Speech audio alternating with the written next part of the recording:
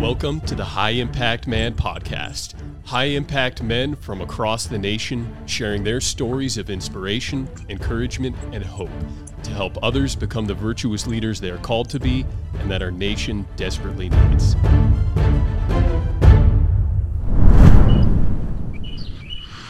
Okay, another episode has come upon us of the High Impact Man podcast. It's been a few weeks since we've recorded, but we haven't missed a beat as far as weekly drops of our podcast. We've got a special one in store for you today, an absolute high impact man. I can't wait to hear all of his story. As you guys, all you regular listeners know, we have men on to tell their story, to encourage, motivate, inspire us, and give us hope from guys that are just doing really good stuff out there. High impact men in their communities and their families and so forth.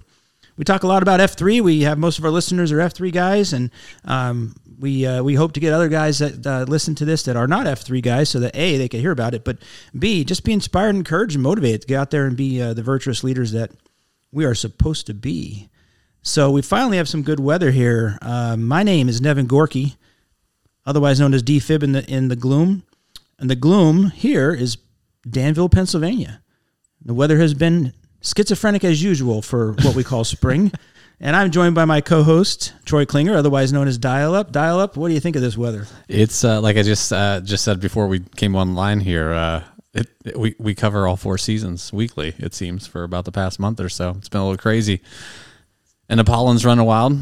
Yeah, I forgot to take my allergy medicine the last few weeks going out there in the gloom and running around, and I've paid for it a little bit. Yeah, I was hacking and coughing today when I went for my run.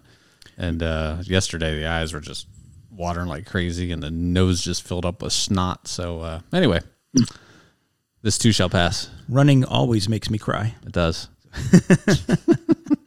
We have an AO on Mondays that's just a running AO that we started. Well, it was like the third AO that we had set up originally since we planted the shovel flag. And we were trying to look for a cool name for the AO because that's apparently what guys do. And I wanted to name it the Trail of Tears because every time I run it, my eyes water. Yeah. Must be the pollen. I don't know. All right, well, we have another guest on that we want to introduce. Another high-impact man, as I said. He's coming to us from the South. I got in a little trouble talking about the Carolinas a few episodes ago. We won't go there. What states are emerging this week? Or maybe we will. I don't know. We haven't talked about Kentucky yet, have we? No, we have not. Our goal is to insult every state in the union. And we're on our way. Anyway, we are joined by Billy Thomas, otherwise known as Flying Tomato to his F3 guys. So Tomato, welcome aboard. Well, thank you for having me. It's good to be here. Yeah, so as always, F3 guys, we want to know, how you got involved with F3 and how you got your name. I really want to know how you got the name Flying Tomato. Well, so I got involved with F3. It took about 3 or 4 years of EHing by my cousin Banjo. I think he was on one of the podcasts a few weeks back. So Banjo and I were living in Cary. He worked with me and EH'd me for years, and I was just so stuck in my routine that I just kept giving every excuse possible and saying I had to be at the office a certain time. I couldn't be out there that early. I couldn't disrupt my normal routine. So ended up moving to Pinehurst, North Carolina. And I knew at that point I needed more transformational type relationships rather than the superficial transactional ones that I was used to. Yeah. And hooked up with F3 Highlander, and he brought me to the my first queue, and they asked me what I enjoyed doing. I just gotten back from a ski trip in Colorado. It was my third of the winter, and told them I love snowboarding. And so they said, "What's that guy's name? Shaun White. What's his nickname? Flying Tomato." And so that's stuck. I don't have red hair, and I think I've been snowboarding one time since then. So, don't know if it's the most fitting name, but it has stuck with me. Well, it is unique. I didn't know Shaun White was called the Flying Tomato. Okay, so I'm not alone then, because that's what I was just sitting here thinking. I'm like, man, I have seen Shaun White compete for a lot of years, and I've never heard him called the Flying Tomato, but it fits. Then you are never alone, Dial Up. Yeah. All right. He always reminds me of Carrot Top, the comedian, but yeah. Flying Tomato. All right, now I know it. Things you learn during an F3 podcast. Yeah, absolutely. Add it to the list. Yeah, so F3 stands for Fitness, Fellowship, and Faith, and what we do is get together in the mornings. It's free, and we gather and we do hard workouts together for the purpose of developing ourselves into better leaders, more virtuous leaders. That's the mission of F3. Like I said, if you're not a member of F3 and you want to be, it's easy to find it, f3nation.com. You can find a place near you. But otherwise, if you're not, I hope you're inspired by this man's story, because he's got a story that outside of F3 that is really, really something to be proud of and just inspiring, I think, to others. So, but before we get there, Tomato, tell me, where did you grow up? Where did you start out your life, and how was your family life? What was it like living there? Sure. So I grew up in LA, actually in California. But that was actually, my mother grew up in Hopkinsville, Kentucky. Our family went back generations. That's where banjo is from. Our grandfathers lived next door in properties in Hopkinsville. So I kind of feel like I grew up in Kentucky because every summer we spent there, as my mom was a high school teacher in California.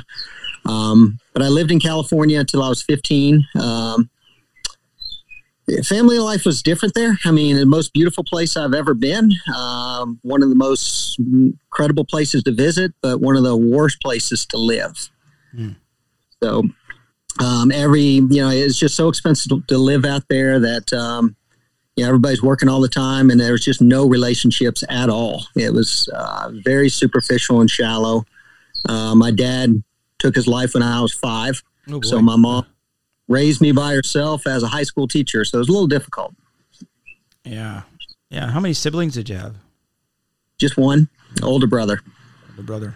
Yeah. Walking Dead, F3 name. What's his name? I'm sorry. Walking Dead. Walking Dead. Okay. Well, hopefully he's not a zombie. Well, he had a 5% chance to survive an aortic aneurysm when he was 39. So that's how he got his name. Ooh, I know about those. Yeah. I take care of those in what I do for a living. Mm. Did he have a ruptured aortic aneurysm? They said it was as thin as cellophane wrapper. I mean, on the operating table, they're like, he shouldn't be alive. Don't know why he is, but I guess we better try to fix him. Yeah. Well, yeah, you got to catch them before they pop, and that's praise the Lord that they did. Mm-hmm. All right. So, I'm reading your bio here. Where'd you go to college? So I guess I, in a way, went to 3 colleges. I went to a community college my freshman year that was a feeder to University of Kentucky. And then I went my sophomore year to University of Kentucky and then transferred to Austin Peay State University, which is just on the Kentucky-Tennessee border around Clarksville, Tennessee. What'd you study there? Studied business, marketing. I think Banjo told us he studied girls and partying or something like that. Yes, Right? I believe that was. That doesn't run in the response. family then, Yeah. I guess. All right. Yeah, I think that's fitting for Banjo for sure. Before we go too far, we really should ask him for a good banjo story, like growing up as a kid. Don't you think? Great idea, yeah. Good Banjo story. Golly. We're kind of putting you on the spot, but there's got to be something really funny about There's something some really Banjo good did. ones. So, I mean, like I mentioned, his grandfather and my grandfather lived next door, and they each had about 8 acres. And we would come every summer, my brother and I, and he has an older brother and a younger sister. And our grandfathers passed away fairly young ages, so it was our grandmothers. But we had a swimming pool, so they would come over to the swimming pool all the time. And for whatever reason, we didn't like bathing suits, so we skinny dipped constantly. I mean, my mom and my grandmother would have bridge clubs, just 30 women there. And we would all be stark naked in the swimming pool. And the odd thing is my brother was tall for his age. So, we look back at pictures and he was like 6'2", standing there stark naked with all of us. Looked like a creepy old pedophile. Fortunately, me, Banjo, and his brother were short, so we didn't look so awkward. But plenty of pictures of us naked in front of groups of bridge club women. Okay. And you were how old? 18? No, just kidding. I was the youngest, so I've got an excuse. They probably participated in this a little too long. Okay. Take that, Banjo. I'm going to message him now. I can send pictures if you want. I'm going to message him, skinny dipper. I'll be like, what? Maybe we get a name change. I guess banjo fits. Never mind. So, did you play involved in any sports in high school or college, anything like that? Yes, I was on the water ski team at University of Kentucky. Wait, hold on a second. That's something you don't hear. Water ski team? The water ski team. Yes, it was more like a club. It was more like a drinking club, like women and beer. We weren't very good, but we did compete. And this is like slalom skiing, right? Slalom water skiing? So slalom skiing, jumping, and trick skiing were the three different competitions. And so I was in Macon, Georgia for the first competition of the season and ran into an iron judges stand and almost lost my leg, which was the reason I transferred to Austin Peay because I could not get around campus and had to drop out for a semester. And then at Austin Peay, I walked on the golf team. And before my first competition on the golf team, I crashed my golf cart and broke my leg in 3 places. So that ended that sporting career as well. So you almost broke your leg doing a very difficult sport that there's a risk, and then you really did break your leg driving a golf cart. Okay. Makes sense. Correct. Yeah. But banjo, who actually played soccer and actually competed, I was on 2 different sporting teams, but actually got injured in both of them before my first competitions. Oh, Lord. But yet water skiing, that's another sport that you can add to your list. Yes, I was thinking the same thing. That you might have been really, really good at. Right, I never did it. Had you had the chance. I never even tried it. You could have been like a D1 water skier. I might have been. Yeah. You missed your call. I know. Again, curling, water skiing, the list just keeps growing. Yeah. Yeah. I don't know. It's too late for me now. Maybe chess. Then you talked about golf. It looks like you worked a little bit as an assistant golf pro. That is correct. When I moved to North Carolina from Kentucky, mainly just seeking opportunity. I mean, I wanted to be in the business that I'm in now, which is I work for Merrill Lynch and investments and financial planning. But I got told no 9 times. And so I had to do something. So I worked as an assistant golf pro for 2 years. And finally got offered the job at Merrill Lynch and made the transition over. Nice. I think you could help me with the 2 things I need the most help with: my finances and my golf game. Everybody should come down and pay a visit to you. You could a little consulting for me here. Yep. Come on. Come to Pinehurst. A lot of good golf courses here. You know, we had a Squirrel on here. I don't know what episode it was. It was an early episode, but he's from Pinehurst. He is. Yeah, he's in our PAX. So I'm going to have to go back and see if I can listen to the podcast that he was on. I don't recall hearing it. Yeah, tell Squirrel we said hi. I absolutely will. Yeah, and that one, I told the story. I almost went to work in Pinehurst. I interviewed down there, and they offered me a job, but my wife wanted to go to Florida instead. So anyway, I did visit Pinehurst for a while. It's a beautiful area. So. Oh, it's incredible. All right, cool. So tell us about your kids. I know you've got a son who's in his, mid-20s, and I'm guessing the other 2 are twins because they're both 23? That is correct. So my son's 27, married with 2 children and 1 on the way. He played D1 college golf. He works with me, and he's about to move to Pinehurst here in about 2 weeks. So then I've had twin daughters. One lives with us, and then the other lives in Charlotte. And they've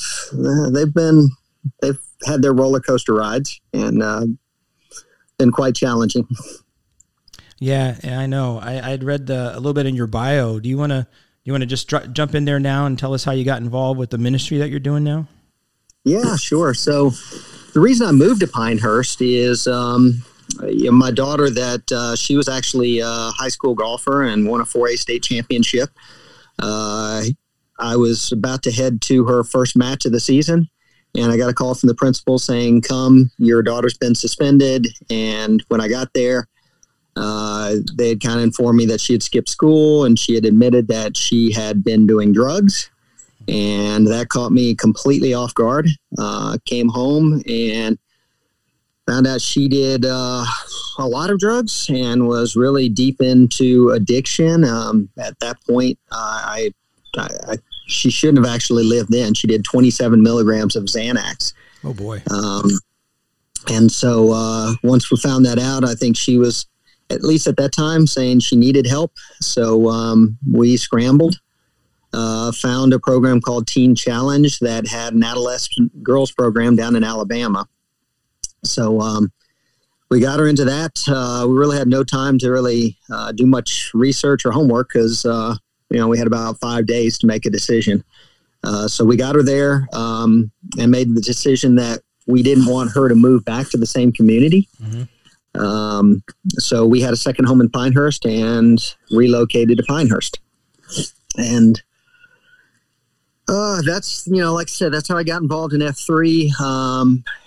I also came to the realization, I think, through just God orchestrated steps. I mean, it's just supernatural that He revealed to me the beauty of people trapped in addiction. Mm. And just what I saw before as people that were bad people or thought they were bad people making bad choices and they better stay away from my twin daughters. Right. I think God said, let me show you who they really are. They're my children, just like you are. Mm. And it would take forever for me to describe how it actually came about. But I had a desire to maybe do something for women coming out of treatment and helping them get reintroduced back into society. But I think God basically said, look, I want you to be obedient and take men straight out of prison and detox and love them where they are in their darkest point, and then I'll show you the next step. So there was a need. There was a need that it was a revolving door at the detox centers because there was no beds available at the treatment centers that were affordable. If you had $20,000 a month, you can get in. But the people coming out of prison, the people that we dealt with had burned every bridge. And so, the treatment centers would have a month or a month and a half waiting list. And so the hospitals would have to release them from detox and say, stay sober. And they couldn't do it. So we partnered with a couple different treatment centers. We started a safe house where once they were vetted by the treatment centers, we would pick them up out of detox, just show them the love of Christ and, get their head cleared from a lot of the cloud that they were dealing with. And, and then start the process of trying to developing them to virtuous leaders so they can have an impact in the community, just like the F3 men do. Yeah, that's an amazing story. I got a number of questions. The first one is, when did you start this? How long have you been doing it? So June 1st, 2017 is when we opened our doors and took our first men in. So you're almost on your 5th year anniversary. We are. Yeah. How many do you take at a time? So we followed a model because we're in the historic district of Pinehurst, and there is absolutely no way it would get approval.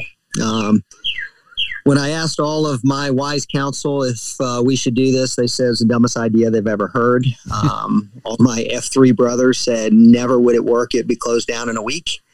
But we said, you know what? God said we have to take the step of obedience, so we're doing it. And so we basically followed a model of saying we can have, I think it's a federal regulation that a firm called the Oxford Houses said that you can provide you can provide housing for 6 or fewer people, and as long as it's residents only, they can't keep you from using your property for that reason. So we basically decided let's throw 6 drug addicts in the historic district of Pinehurst in a very recognizable home, and let's trust God and see what He does with it. And here we are 5 years later, and it's been just unbelievable. Wow. So you're doing it for 5 years. How long does a typical person stay with you? They stay in our house typically for, it just varies, for sometimes as short as a few days, sometimes a month and a half. So there's no prescribed amount of time? I'm sorry? There's no prescribed amount of time? Correct. It's when a bed is available and when they feel like they need to get them in. If they feel like they need more time, they'll leave them with us longer. If they feel like they're a flight risk and might, just leave if they don't get in treatment quick, then they try to get them in quicker. And so what kind of services are you providing while they're in this kind of transition phase? And and staying with you? Yeah. So we've got a schedule. We've got somebody that actually is an alumni, came through our house, that runs the house, lives with them. So they wake up at 6. 2 guys come down and prepare breakfast. They have breakfast at 6:30. They have a devotional. They go to an 8 o'clock AA meeting. They come back from the AA meeting. They have a little downtime. They do additional devotional in the morning, and then they go to another AA meeting at noon. And then they come back and they have about 2 hours of just kind of free time to kind of get organized. Usually at that time, I stop by the house and just kind of try to at least get acquainted with the guys that come through. I view them as family members. And so they will have additional devotional time before dinner. They'll have dinner, and then they go to another AA meeting at 8 p.m. So they go to 3 AA meetings a day. For the most part, they go to 3 to 4 church services a week too. So that and service projects, we'll try to connect them and get them involved in service projects as well, so they can get used to putting other people before themselves. Is there a particular church that you use, or they get to pick where they want to go? No, we pick a few different churches. So we vary churches. We go to a Pentecostal church, an evangelical free church, a Baptist church. We try to expose them to different churches, hoping that they'll feel a connection at one of them. And what kind of success stories have you had? Do you stay in touch with them after they leave it all? We do. I mean, we've probably had 2,000 guys come through the house, but we don't like to measure it that way. I mean, I don't know the faith element, so I mean, I apologize if is it okay to talk about my faith? Absolutely. Yeah, If you didn't, I was going to ask you about it. Okay. Well, as a Christian, I think we had a pretty good model on leadership and development through Jesus. And so I think if Jesus had thousands of followers, and he intentionally tested them to see if they were committed or not. And many of them turned away. Mm-hmm.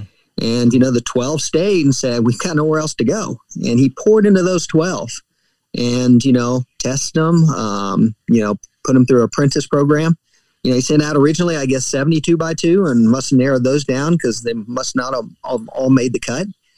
So our view is not how many men, but how many men stay with us where we can develop to become mature and complete like the apostles, so that when they go out in their community, they multiply and they change lives.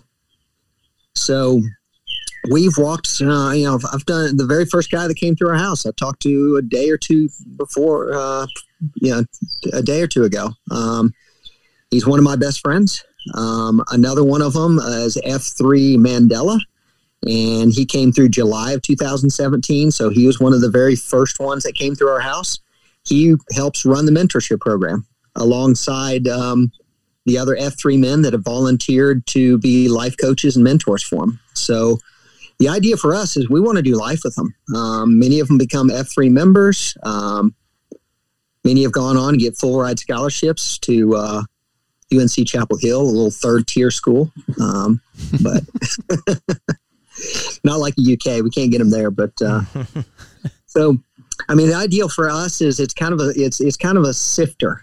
And I think kind of like F3, how many people post one time at F3 and how many stay and get sifted? How many do we sift out? But our goal is to pour into the ones that are committed, that can become leaders, virtuous leaders in our communities and have an impact. And, just the same way, probably had hundreds, if not thousands, come to F3 in the Sandhills. And we probably have 15 or 20 that are really having an impact.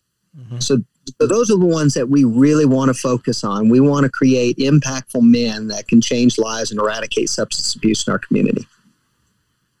Wow, that's fantastic. So, we hear a lot of people that complain and, about the addiction issues in our country and stuff like that. But here's a guy who's taking action. Yeah. Right. And making a difference in people's lives. That's fantastic. How's your daughter doing? She's doing great. She's been through, after she got out of Teen Challenge, she ran hard, went through another treatment program and another treatment program. She's been through 3. She is on probation. She's got multiple charges on her record, but she is I mean, she's the most incredible young lady. Love every minute of time that I get to spend with her. I think sometimes it's just like, Jesus had to descend before he ascended. He had to be tested in the wilderness. I think when we see the darkness and people come out of that, they have such an appreciation for the light, and they're just amazing people. And she's one of those. Yeah, that's a great testimony. Well, you're talking to two Baptists here, so, one's a deacon, one's an elder. I won't tell you which is which, but our faith is the same. So, it's we try to dedicate this podcast to the glory of God and, to our Lord Jesus Christ. And, we don't, it's not a Christian podcast, but we definitely love it when guys come on and they can share their faith. Not just share their faith, but how their faith impacts what they're doing, and the actions that you take. Like James said, don't just be hearers of the word, but doers of the word. And I think that's what you're doing. Are you still there, Tomato? Yeah, I'm here. Can you hear me? Yeah, you froze there for a second. Sorry about that. That's okay.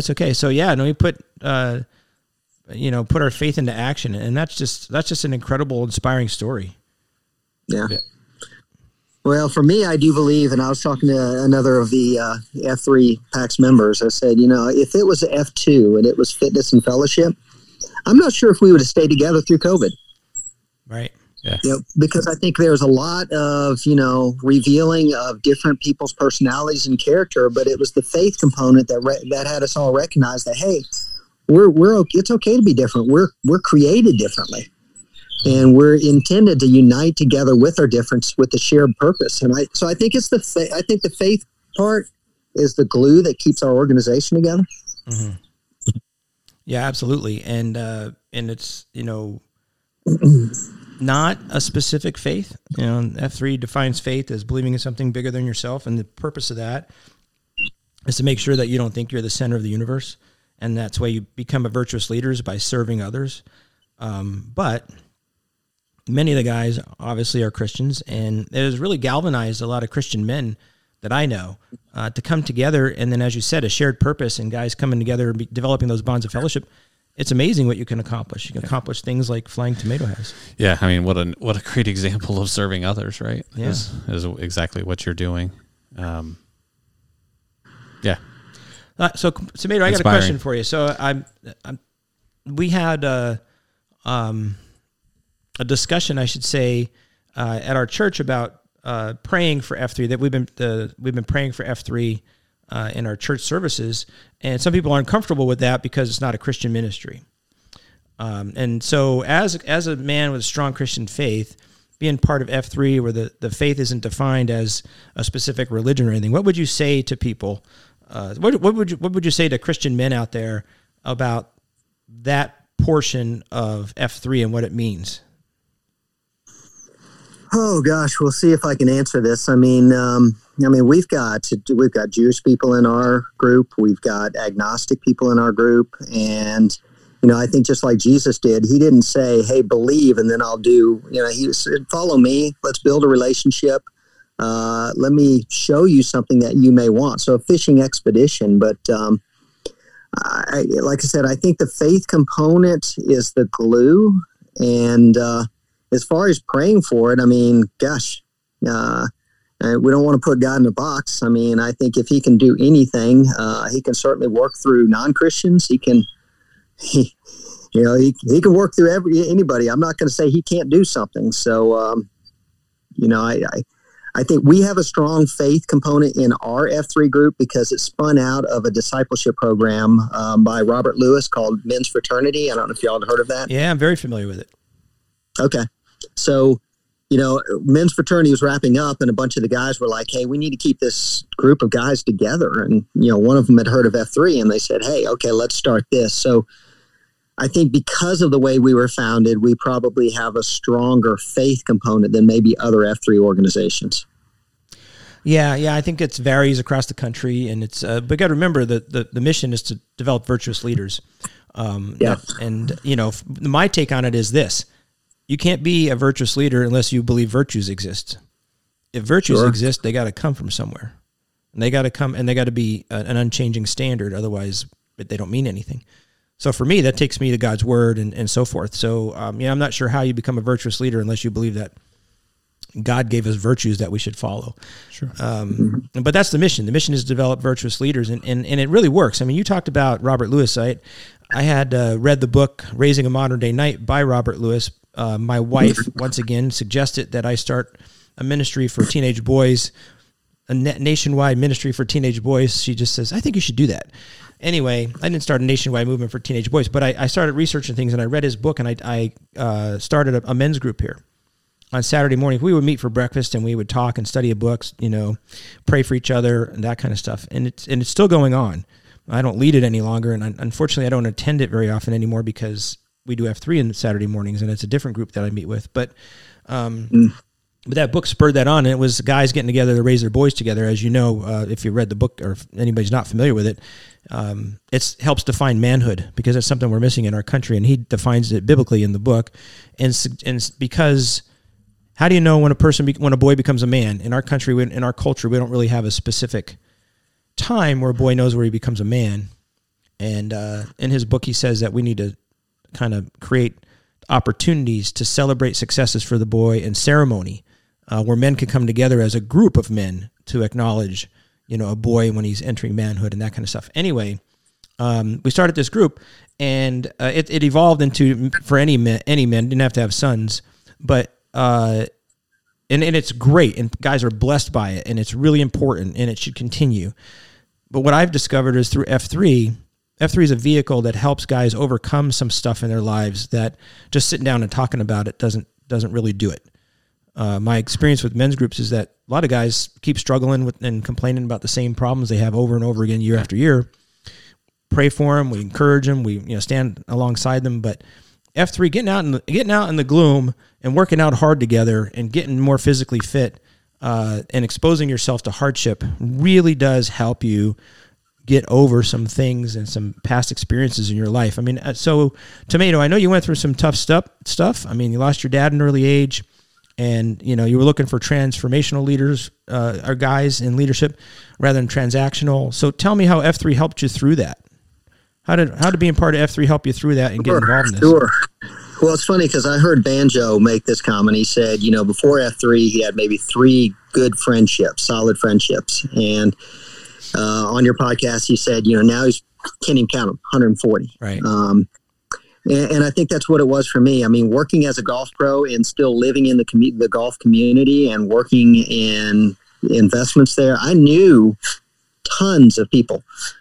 But they were all transactional. I'd play golf with somebody, or I'd, be an advisor for somebody. There was nothing. There was no depth to them at all. Mm-hmm. And I had zero. And I went through a program called Halftime, which is Halftime Institute. I don't know if y'all have heard of that. And they had us do a foundation assessment. And basically, you're supposed to give it to your spouse and a close friend to do a foundation evaluation of where they saw you. And I had not one person I could give it to other than my wife. Yeah. And now I'm a halftime coach. I'm coaching a halftime roundtable, and I was like, okay, I'm going to do this exercise again now that it's 7 years later.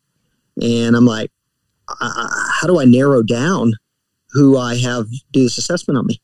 Because I have, like Banjo, maybe 100 deep transformational relationships and that know me deeply.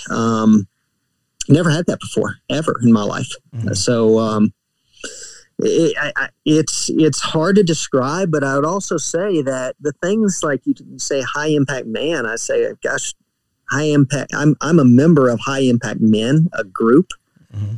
Because if it weren't for F3 and it weren't for these transformational relationships that I developed, I would be doing absolutely nothing. We would not have started this nonprofit. I would not be doing. I'd probably just be living my life as that sad clown, going to work every day, thinking I'm doing a good job because I'm providing for my family.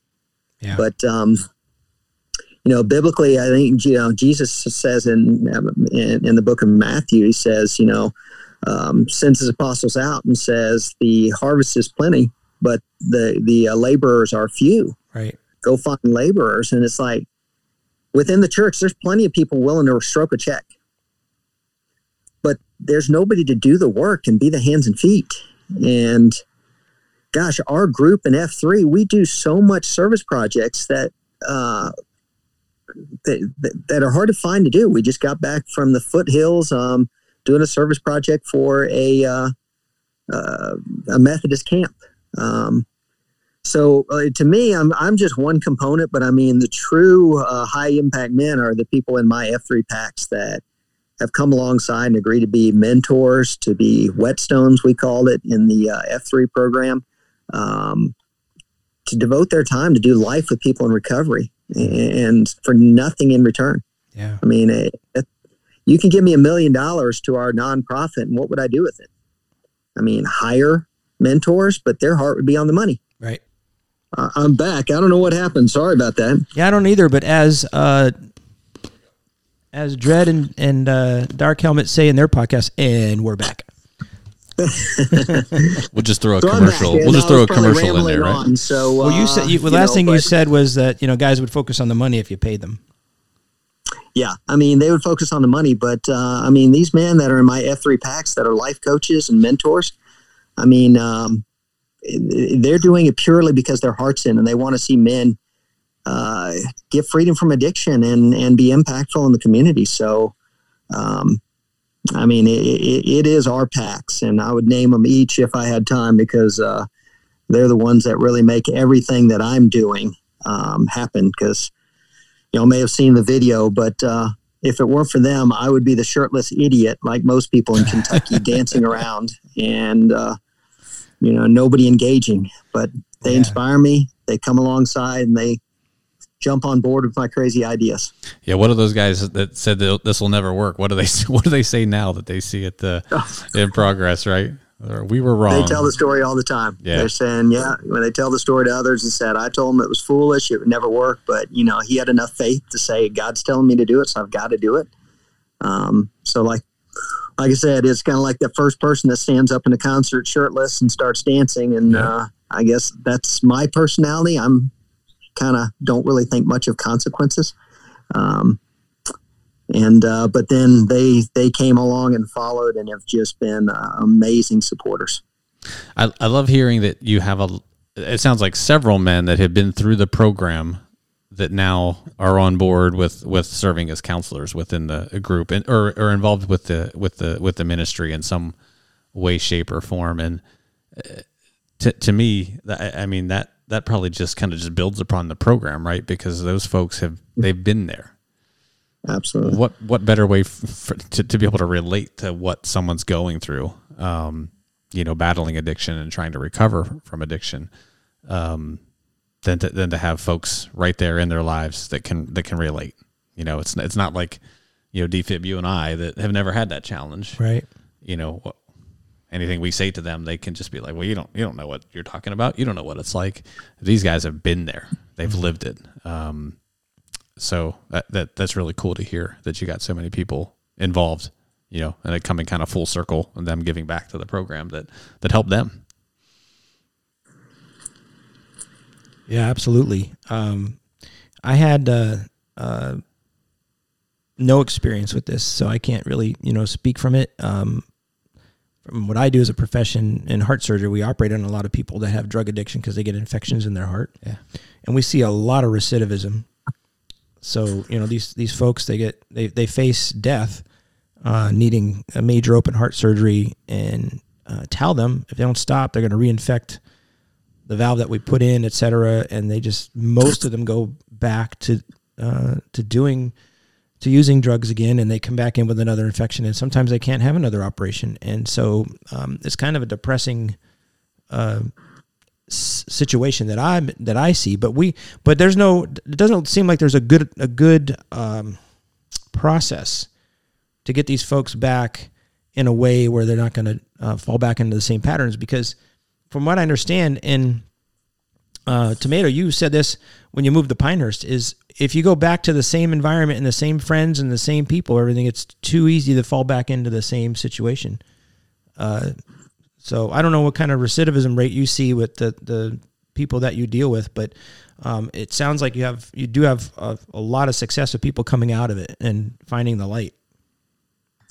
Yeah, I think the main treatment program that we aligned with is a place called Samaritan's Colony, and they said their success rate, I don't know how they calculated, but went up about tenfold once we came on board and partnered with them. Yeah. And I think it's both the front end and the back end because, I think so many times people think addiction, send them through a treatment program, and then they get out and they're fixed and they're cured. And it takes years. It takes years. And, not a lot of people have the commitment to basically spend years with somebody, and they need a whole new community and they need to learn a whole new way of life. Mm-hmm. But yeah, it's hard to understand from somebody that's not an addict of how they know that they will die if they go back, but they do anyways. It's hard to understand. Yeah. It's enslavement. Yeah. Yeah. And you're never cured, right? No matter how long they've been clean, it's always still there. And I'm sure in some ways a battle for them. I would think that they. Yeah, I mean, I've got a brother-in-law who's 400 pounds, and they tell him he's going to die if he doesn't lose weight. I mean, he was in a coma for 2 months because his windpipes all collapsed on him, and but he can't break free from the sugar. Right. So it's not just drugs and alcohol. Yeah. I mean, people continue to participate in bad habits because it's just whether it's just the physical addiction, mental addiction, or just a bad habit. And I think F3 is a great way to break that habit and kind of devote your time to doing something that might be a little more healthy.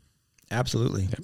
Absolutely. And there's tons of evidence about that, real good evidence about how exercise, especially outside, getting out in the elements and doing it, helps your immune system. It helps your physically, obviously, but also helps your mental and emotional state.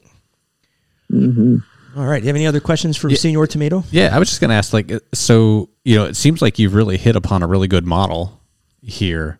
Have you seen it or heard from others that have kind of tried to replicate what you've done, or have you partnered with any other, folks from around the country to try and kind of replicate the model that you've developed there?